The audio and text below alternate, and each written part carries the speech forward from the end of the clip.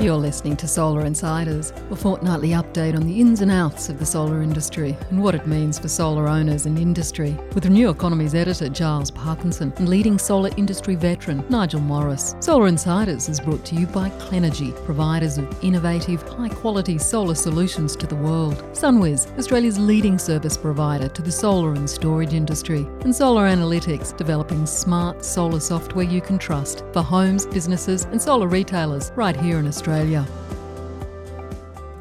Hello and welcome to this latest episode of Solar Insiders. My name is Giles Parkinson. I'm the editor of Renew Economy, along with One Step Off the Grid and our EV website, thedriven.io. And joining me as usual is Nigel Morris from Solar Analytics. Nigel, how are you? And apologies for not giving you a job title. That's okay. I don't need a title. Old guy, old cranky guy. That's what old cranky guy from Solar Analytics. Old cranky old solar veteran. Yeah. No, it's great to be back again. There's tons going on as usual. Look, I think the solar rooftop solar is just going to be the centre of everything. Pretty soon. Certainly, it's just changing so much around the grid, as we will very shortly discuss. And this sort of transition from kind of stamping on it to this sort of new thing of, let's actually use it and let's use it for, what it can be really useful for, is kind of it's a force of good. It's a force of good now. Well, that's what they recognise, and it just doesn't have to be a challenge, although it has claimed a major victim. Well, look, first of all, let's get things in the right order. What we didn't have last time was a whole bunch of stats.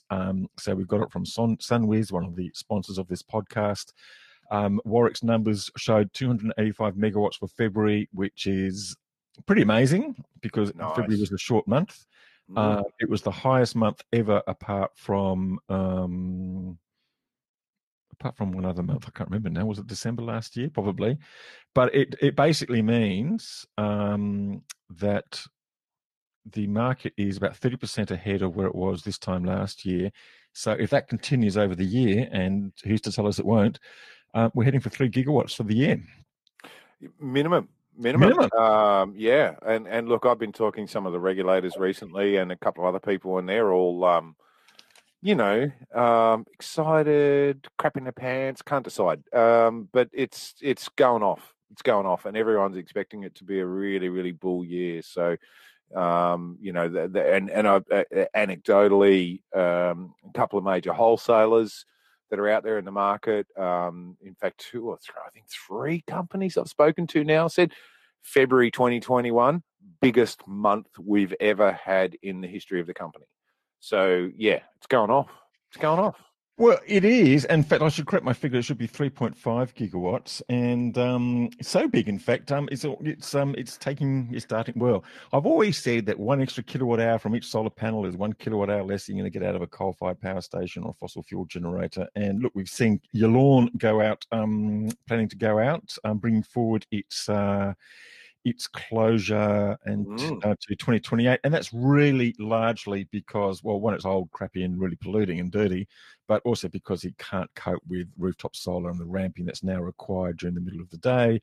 So it's gone out backwards. Well, not quite backwards because the closure was brought forward, but you could probably argue that it's actually staying around a bit longer than it might have otherwise, and it seems to have struck some sort of deal with the Victorian government to sort of provide a minimum payment, which I'm a bit worried about. One, because we don't know the details of this, and 2, it just sounds like a bit of a sort of a backward subsidy, well, not a backward subsidy, just a subsidy to keep it open for another 2 years, move the closure a bit away from the election that's due to be held in the year that it might have closed, 2026. So that's kind of interesting, but it just shows that these coal plants are under pressure, and it's from the influence of rooftop solar. Hey, mate, one thing that we haven't got on our list, I'm just going to throw a wild card to you, is AGL match. Here we go. AGL matching back into rooftop solar. I don't know why. I don't know how that escaped your list. Actually, I don't know what the hell they've been doing. You're quite right. That was very worthy. They made a couple of acquisitions, didn't they? And I have to say, try and make myself sound like a sophisticated guy.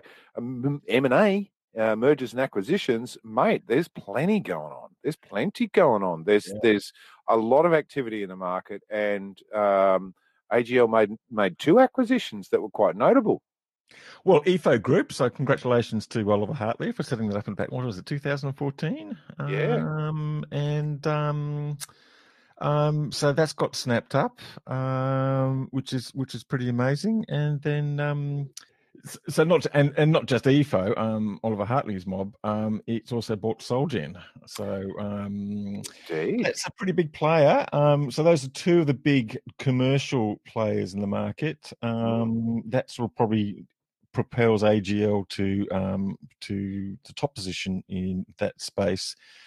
But it's kind of interesting. You've seen Origin come in with their little EV. They've got a little electric vehicle play with one of the big car leasing firms. So they're going back in big into behind the meter. So, you see coal. So there's a theme happening here, Nigel. We've got coal generators going out of the market, and we've got all the big players trying to get in behind the meter through rooftop solar, through battery storage, or electric vehicles. Pretty interesting stuff. Yeah, and interesting to see how, Origin and AGL have been in and out of the market for many, many, many, many years, trying all sorts of different plays, and it's interesting to see, the two big retailers. And I've had conversations about this for the better part of 20 years about, what happens if, the big retailers get into the space? We'll all be dead. Well, we're not dead. We're all still here. You're all still out there. You're all still listening, hopefully. And but there is room for these big players, and Origin certainly are dominating in the residential space. Their numbers are enormous, and they're very, very targeted on that residential space. And indeed have exited some of their previous acquisitions around the downstream stuff.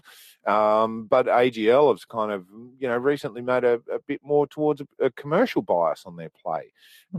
So, it's really, really interesting to watch. I think, the more players we have in the market, the more diversity we have, the more the big players are in the market and sort of acknowledging that they've got to have a play in the market, the better it is for the market overall. So, really, really interesting to see what pans out of that.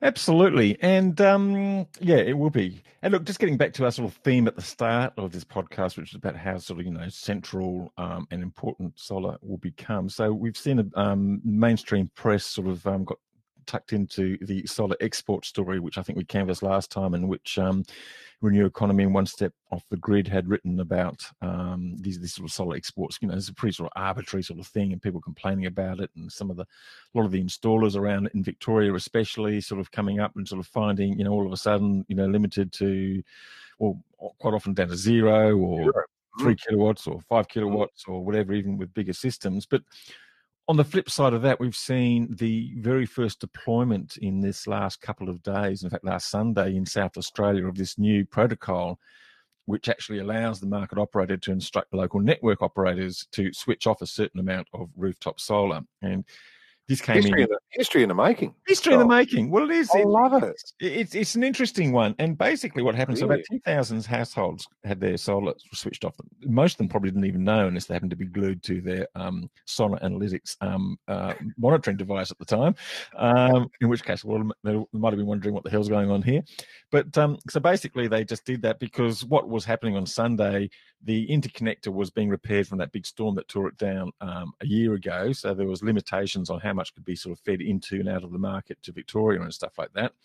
On Friday, that got a bit how did you do because there was a fire in the Torrens gas station, and so half the gas generation went out and actually had reasonably high demand, and solar died in the evening and the wind wasn't doing much, so they had to turn on a few diesel generators, which made the prices look a bit ordinary, about $15,000 a megawatt hour. But on Sunday, they had the reverse thing where they had too much supply, nowhere to export it, and rooftop solar was providing most of the demand to the extent that it actually came down to less than 400 megawatts, which made AEMO very uncomfortable because they wanted to have more to play with, considering that they had half the link down for repairs. So they instructed the network to get rid of about 50 or 60 megawatts of rooftop solar, which they did. 10 megawatts through this solar smarter homes thing that we've that we've talked about, that. which Solar Analytics is very much engaged in. You can tell us more about that when I stop talking. And also through their voltage management thing. It's the first time they deployed either of those things. They're quite interesting. Nigel. You summed it up really nicely. I mean, what is groundbreaking and history making here is the switch from seeing solar as a problem to going, hang on, solar is not a problem. Solar actually can actually support the network when it's delivering energy when we need it, and we don't have it coming from somewhere else because we've got an interconnector down, or we've got a bloody gas-fired generator that's caught fire, or whatever it may be. You know, the solar can make, and wind can make a material contribution. Of course, it's variable. It's not guaranteed, but, you know, nothing in life is guaranteed. An interconnector isn't guaranteed. A gas-fired generator or, you know, lack of a fire isn't guaranteed. Things aren't guaranteed. But the critical thing here is that, as a world first, this centralized orchestration of all of these assets through AEMO was deployed. And, you know, I remember when South Australian Smarter Homes announcements were made and in September last year, and we talked about that a lot. And there was a bit of speculation, oh, this might never happen. Well, guess what? Just happened. Just happened.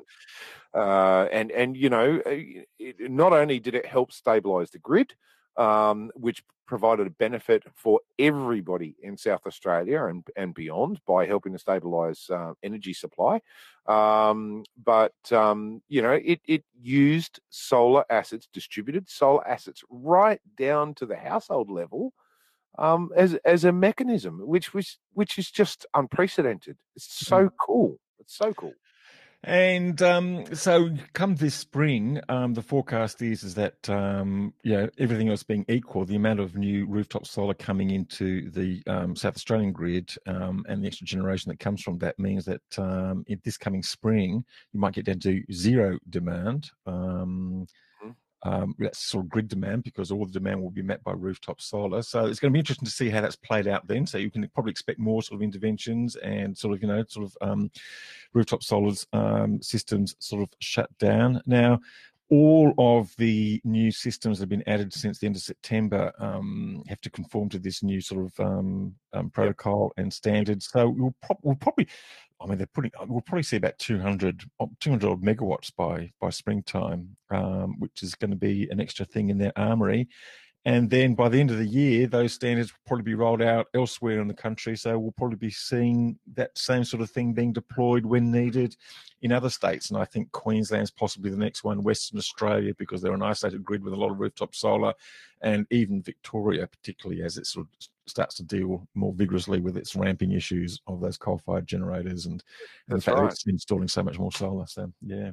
Yeah, Victoria seems like a logical place for it to apply quickly, but I'm hearing the same thing, that Queensland and WA are possibly going to move even faster, and I can't wait. In fact, because the next stage in South Australia, which is really where we get smart, is due in only a few months' time, which is the dynamic export control. At the moment, and you know what happened in South Australia, basically they turned off 70 megawatts of solar and they just went bang and switched it off. It wasn't quite like that, but you know, ostensibly they just switched it all off because that's all they could do, which is a very crude mechanism. From July 1, where if everything goes according to plan, the new regulations are going to come into force, which require dynamic export control. And that's where I'm really excited to get to, because then what we can do is allow solar to produce to follow the load. So if you happen to have load or can institute load, or, you know, your hot water system happens to be on, or you can run your air conditioner or whatever else, then you can use that solar energy that you've invested your money in. You know, on Sunday, that costs the market about $7,000 in lost exports, plus or minus. And that's at a very conservative 10 cents a kilowatt hour. So, yeah, there was some lost revenue for solar owners there. And, you know, we have to get to the next stage now of getting beyond the blunt instrument of just switching it off. And switching it on or off bluntly. We need to get to this dynamic stuff, which is forecast to happen in July, and that's going to get really cool, because then the consumers and the investors who've made these investments. I visited a solar plant. I think I talked about it, going to Port Augusta a couple of years ago and visiting some of the solar plants up around there and going, wow, people are putting their own money in, whacking big solar plants in and playing the market. And those guys wouldn't have been very happy on the weekend. They weren't able to export. And so they were just losing revenue. So, dynamic export control is the next step that is really going to make this cool. It's going to protect the interest of solar consumers as well, which is really, really important. Could make for some interesting conversations. The households, someone says, "Did you put the telly on?" No, I didn't put the telly on. Who put the telly on? I must have been emo. And they put the aircon on and the bloody, and the washing machine. Yeah, why is everything on? Anyway, that's probably a good prompt to get a message from one of our sponsors. SunWiz are Australia's leading service provider to the solar and storage industry. SunWiz's new partnership with OpenSolar will amplify the value delivered by a world-leading solar software platform. With personalised training and assistance, PV retailer benchmarking and individually tailored proposals, SunWiz will accelerate your solar business in the right direction. Unlock the wisdom of 10 years' experience assisting leading solar companies by visiting sunwiz.com.au. And of course, we'd like to thank all our sponsors who support this podcast, Cleanergy, SunWiz, and of course, Solar Analytics for their ongoing support. Keeps you and I in the comfort to which we're accustomed to, Nigel. The basement with headphones on. Sitting in the basement with headphones on. There you go. But it's a very classy basement, I've got to say. Look, just some other news. Marcus Lambert's leaving LG. He's been quite an institution in Australian solar industry and LG over the last, at least a decade, I would have thought. But moving on. But we'll have to get him on and get his views on the world and what's happening. Indeed, Marcus has always got a view on something. Certainly does.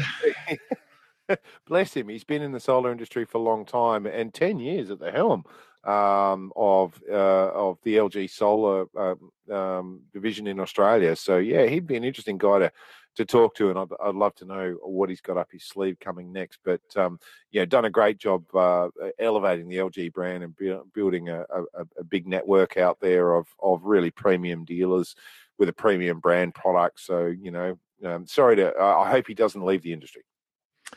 Hope not. No. Well, we'll find out. We're going to try and get him on this podcast in the next episode, I think. So we'll be able to tell you exactly what's getting on. Should we do that, Nigel? What do you reckon? Excellent. Do we extend an invitation? Excellent. Yes.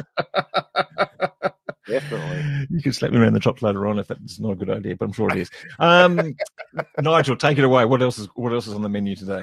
Well, I wanted to give a shout out in terms of some good solar news or just good news in general. I just want to give a shout out to all the women who marched on Monday, calling for an end of violence against women and the entrenched misogyny in Australian culture that we've seen in the news so much lately, particularly in our own House of Parliament.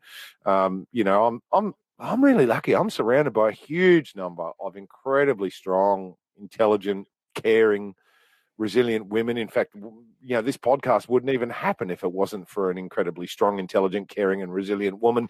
God bless you, Anne, who does a wonderful job of making us sound far better than we actually are in real life.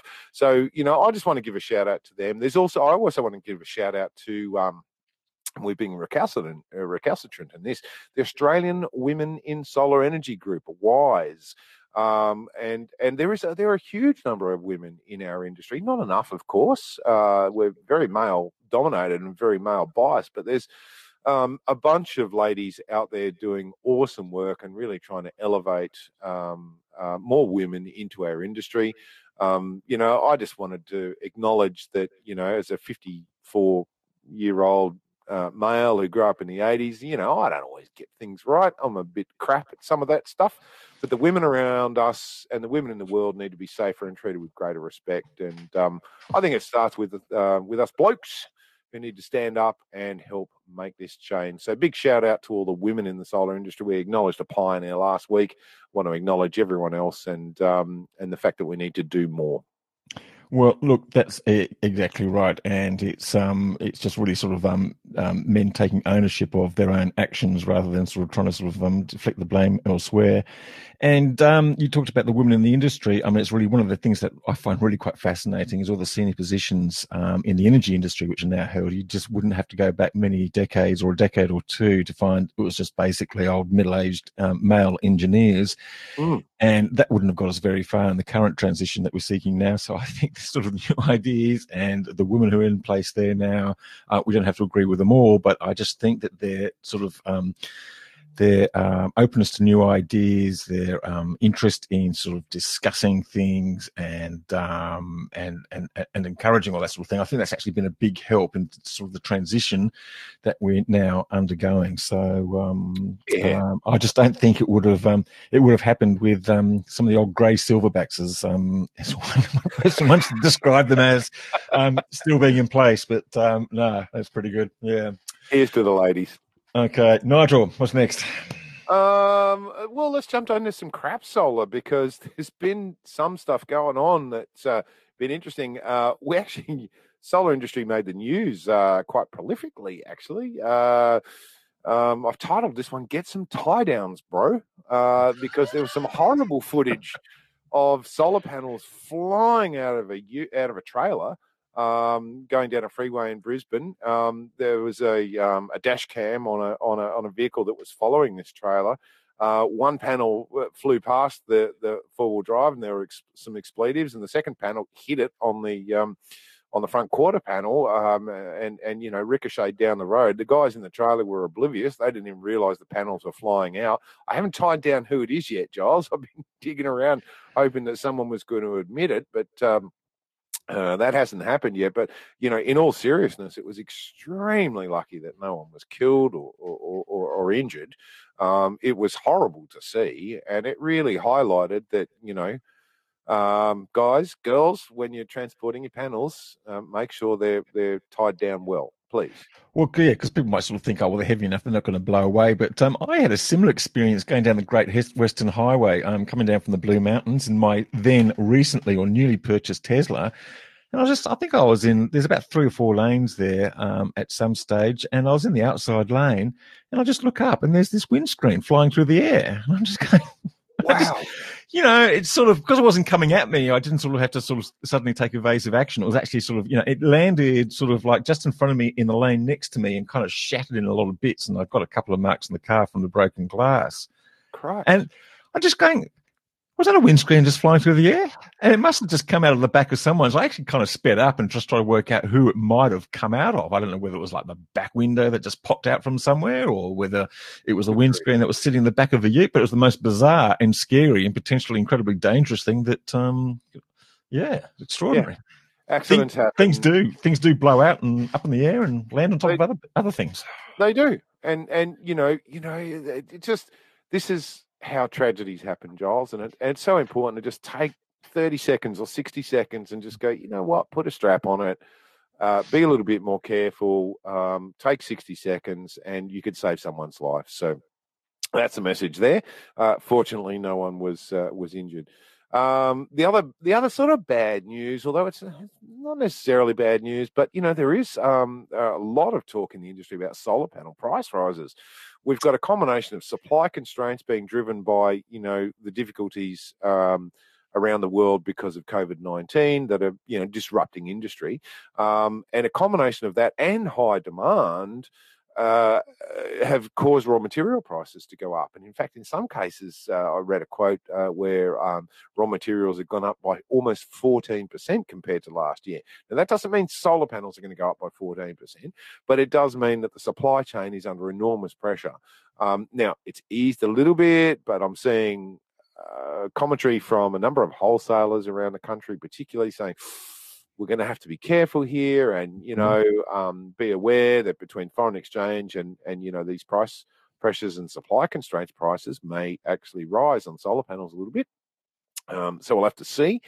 Great quote from one of the indexes out there who tracks commodity PV, raw material prices, PV Exchange, who said, there is simply not enough modules left on the market that can be delivered by the deadline. Everything that does arrive in time is sold to the highest bidder at steep markups. So supply and demand is in full force right now, it seems, in the upstream PV market, Giles.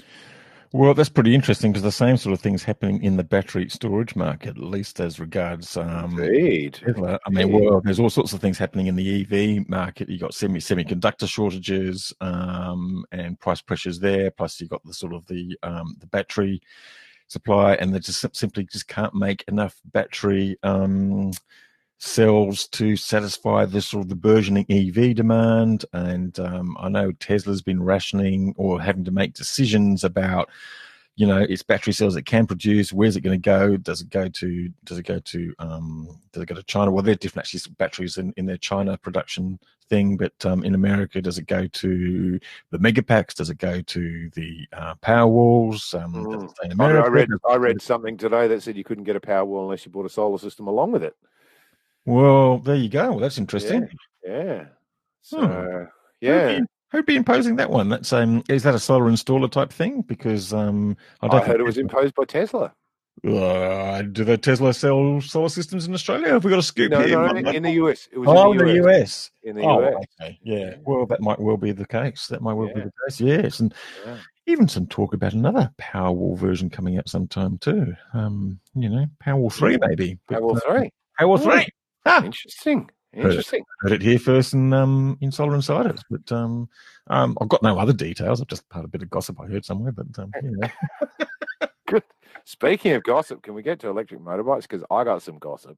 Oh, you got electric motorbikes. Before we do that, have we kind of tied it off on the whole solar thing yet? I want to mention one more thing because it's another story that's been really popular this week, and that's about large. Oh no, I'm going to mention two things actually. I'm going to go on a bit of a roll.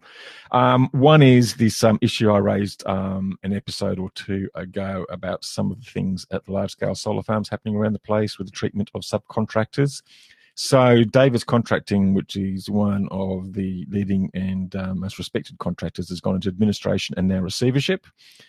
And that's a bad thing. Now, there's a dispute over who owes who about what money from what solar farm and things like that. But as some of the subcontractors who are still out of money, out of pocket, are lamenting this, are saying, well, you guys, you know, this is unbelievable. You're sort of saying I haven't been paid and you haven't been paid in this thing, and we're just out of the money. We've done the work. We've dug the trenches. We've done this, done that. And we're not being paid, and this is a really bad look for the solar industry, as someone said the other day. So really bad. I read your story on that. It was substantial sums of money for small, medium-sized regional businesses. This is crippling stuff. Well, the solar industry's got to be a little bit careful here because it's going into regional areas. It's coming up with these big projects, and they're getting bigger. So it's 300 megawatts, 200 megawatts. That's $200 million, $300 million. They're going in there promising all this local work and these contractors with all these local businesses. And in some instances, I mean, most of them should be fine, but in some instances, and there's enough of them, they're screwing the locals over because they're just not paying their bills. It's late and it's tardy, and it's got to stop. I don't know how it stops, but I think maybe some of the owners and the developers of these projects have got to take more ownership and not just simply say, as some of them have been saying recently, oh, well, that's the contractor's thing. We hire the contractor and it's their business and they've got to sort it out. No, it's your reputational damage. It's your project. You take responsibility for it. And if things are not going right, then you intervene and you sort it out. And I'm sure you've got lawyers because you're multi-billion dollars international firm, so do it. There you go. And another one of interest is good news on large-scale solar. We've seen some of the solar farms. We've talked about some of their inverter issues and the oscillation issues in what's called the West Murray 5, which had to go through a whole bunch of sort of tuning measures before they got their permission to go back to full output. Same sort of thing happened up in North Queensland to deal with system strength issues. Now, what some solar farms have been told to do in the last couple of years is to install these really big synchronous condensers, the sort of 50-year-old technology, basically these sort of lumbering spinning machines, and the basic, let's have a spinning machine just to sort of give system strength. And what they've found out, which is really interesting, by fine-tuning the inverters, and this is all done by SMA because they were common to all four of these solar farms, the Hayman, Whitsunday, I can't remember the other two, but those four, they're all sort of kind of related to each other. They've tuned those inverters and they've actually solved that particular problem, which is something that people didn't realize could be done.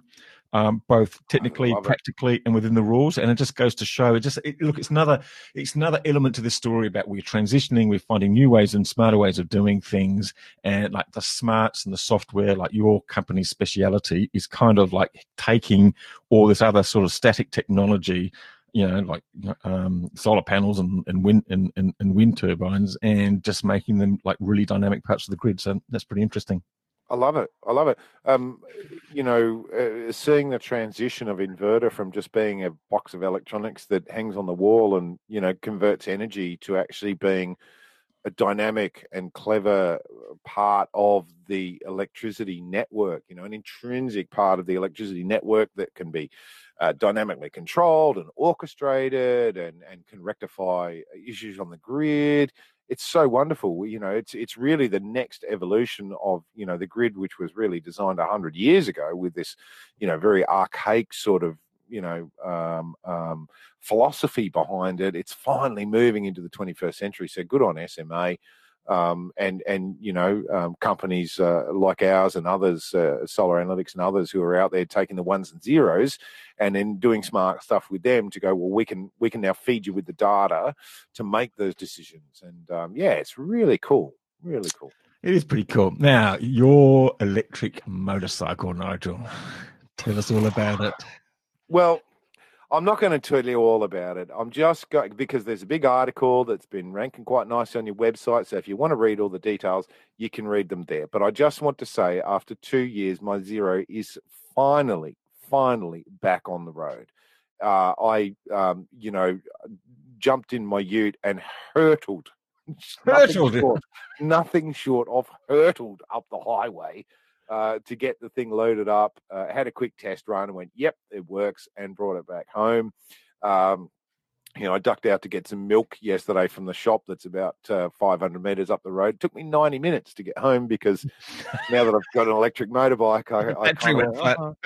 What if? No, it didn't go flat at all. I went, what if I just took the long way? What if I ducked through the national park on the way to get the milk? I wonder if anyone would notice, because it's a beautiful afternoon and I can just enjoy all the thrills of motorcycling on my and electric motorcycling at that. So, it is taking me a while to get home with the milk or anything else that needs to be got home with at the moment. But full article is there to help understand what went wrong. The short version is that, really what ended up happening with my Zero is that I sucked in a lump of tar that got stuck in the pulley, that caused a shock to go through the motor. This is the hypothesis anyway. It caused a shock to go through the motor and caused an error in a little motor position sensor board in the motor. That caused an error to propagate into the controller.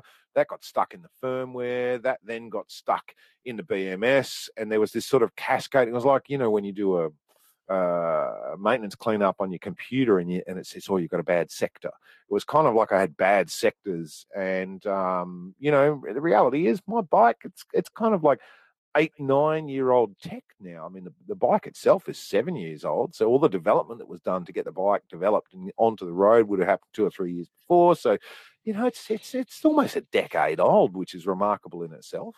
Being a motor vehicle, you can't just reflash the firmware. An end user can't do that. That doesn't make sense. It's not going to happen in any vehicle. So it took quite a while to sort out. Quite 2 years of my life without a motorcycle, which just makes me cry. But I'm so happy now.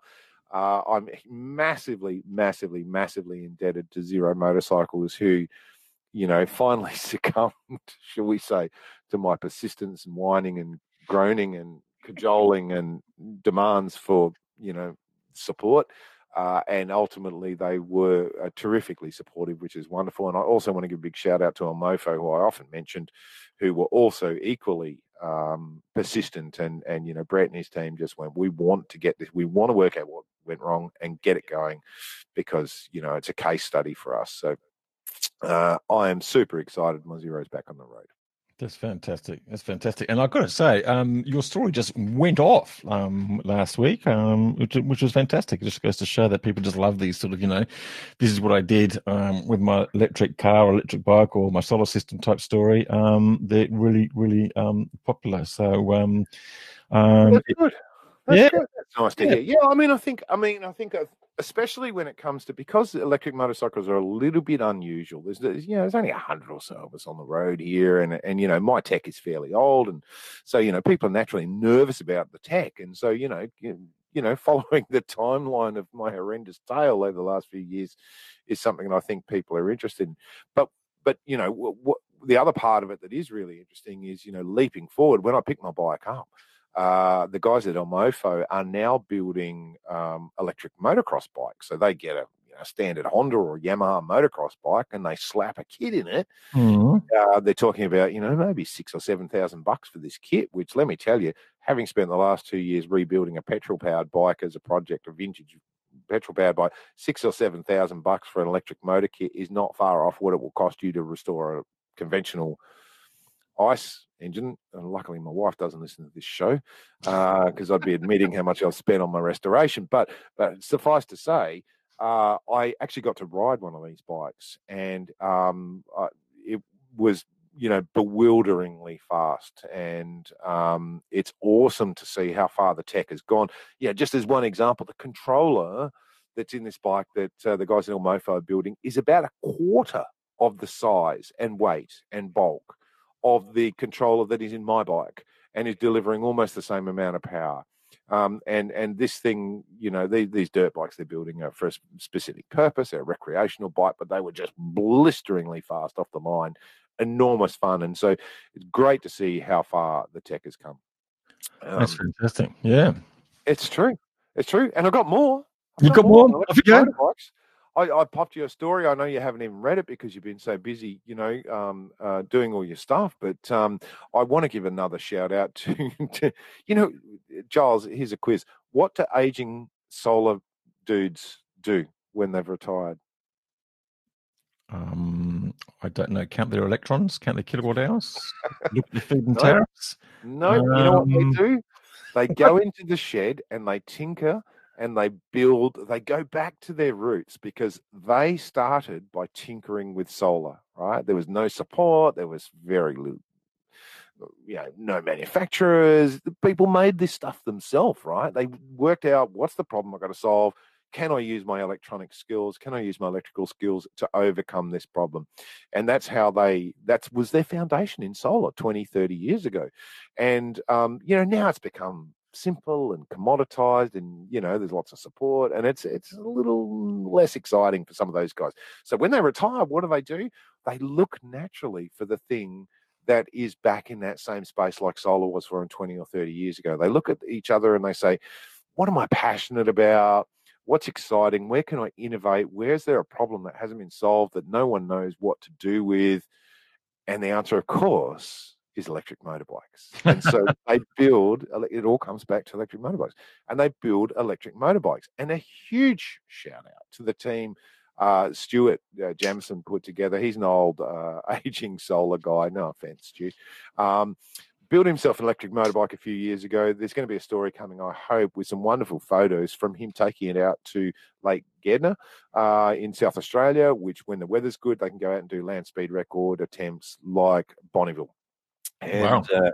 And they took this bike out there, and the weather was reasonably kind to them. They had some technical problems, but full story on the Electro Manx coming soon. And, big shout out to all the guys and girls in sheds, innovating all over again and solving problems and, moving us forward. So great little story there from Australian Innovations.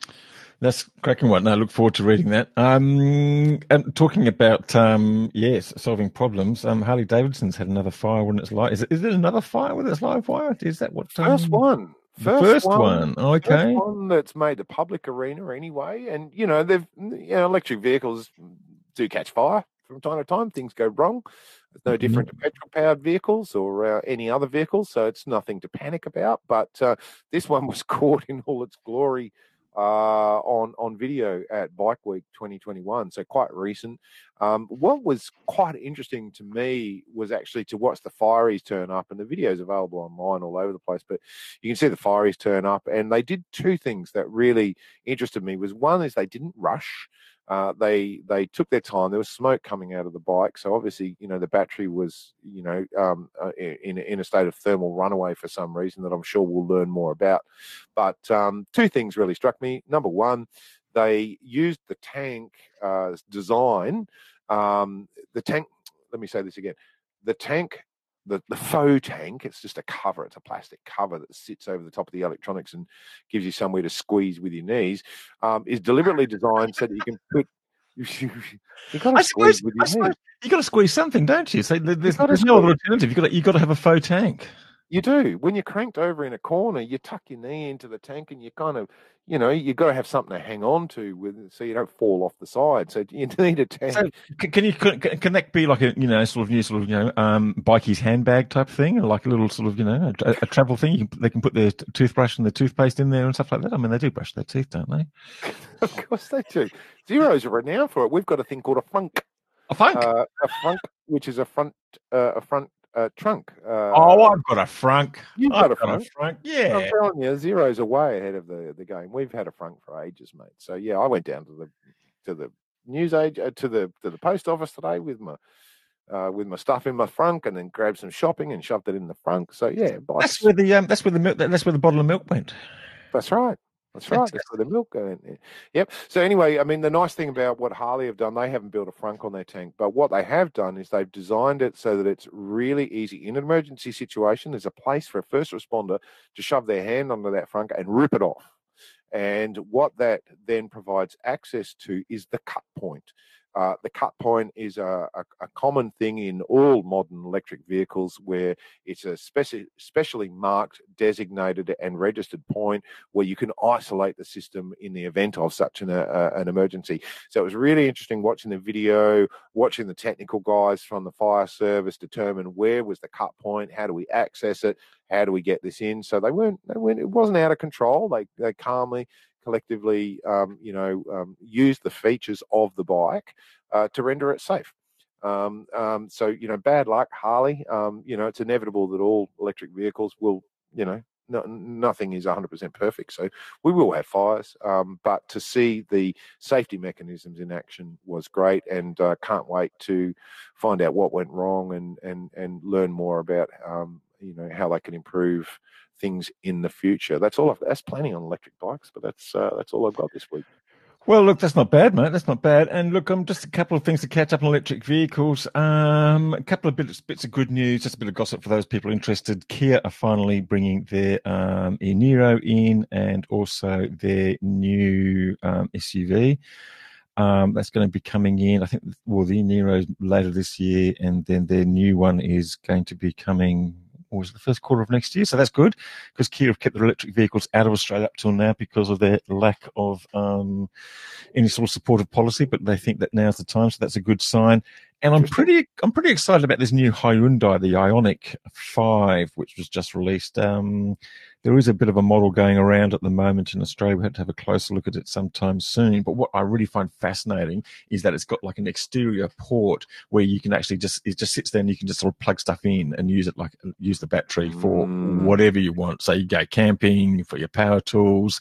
I mean, I suppose for your house, if if it goes out and the car's sitting in the driveway, just run an extension cord out there and get the lights in the fridge going. So V2G. I love V2G. Yeah, well, this is not the classic V2G as the way that people might have intended to, with all the smart controls and stuff like that. It's just simply this power supply. It's just a power supply. Yeah, so there you go. So I think that's pretty cool. I think that's pretty exciting. Yeah. Anyway, mate, I think we've done our time. We'd better stop now before we have sort of thermal runaway of our own. And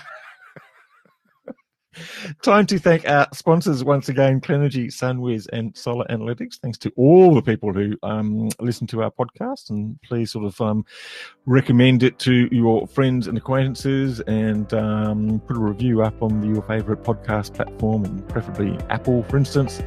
And Nigel will be back again in a fortnight. Can't wait, mate. Good on you, mate. Thank you very much. Bye for now.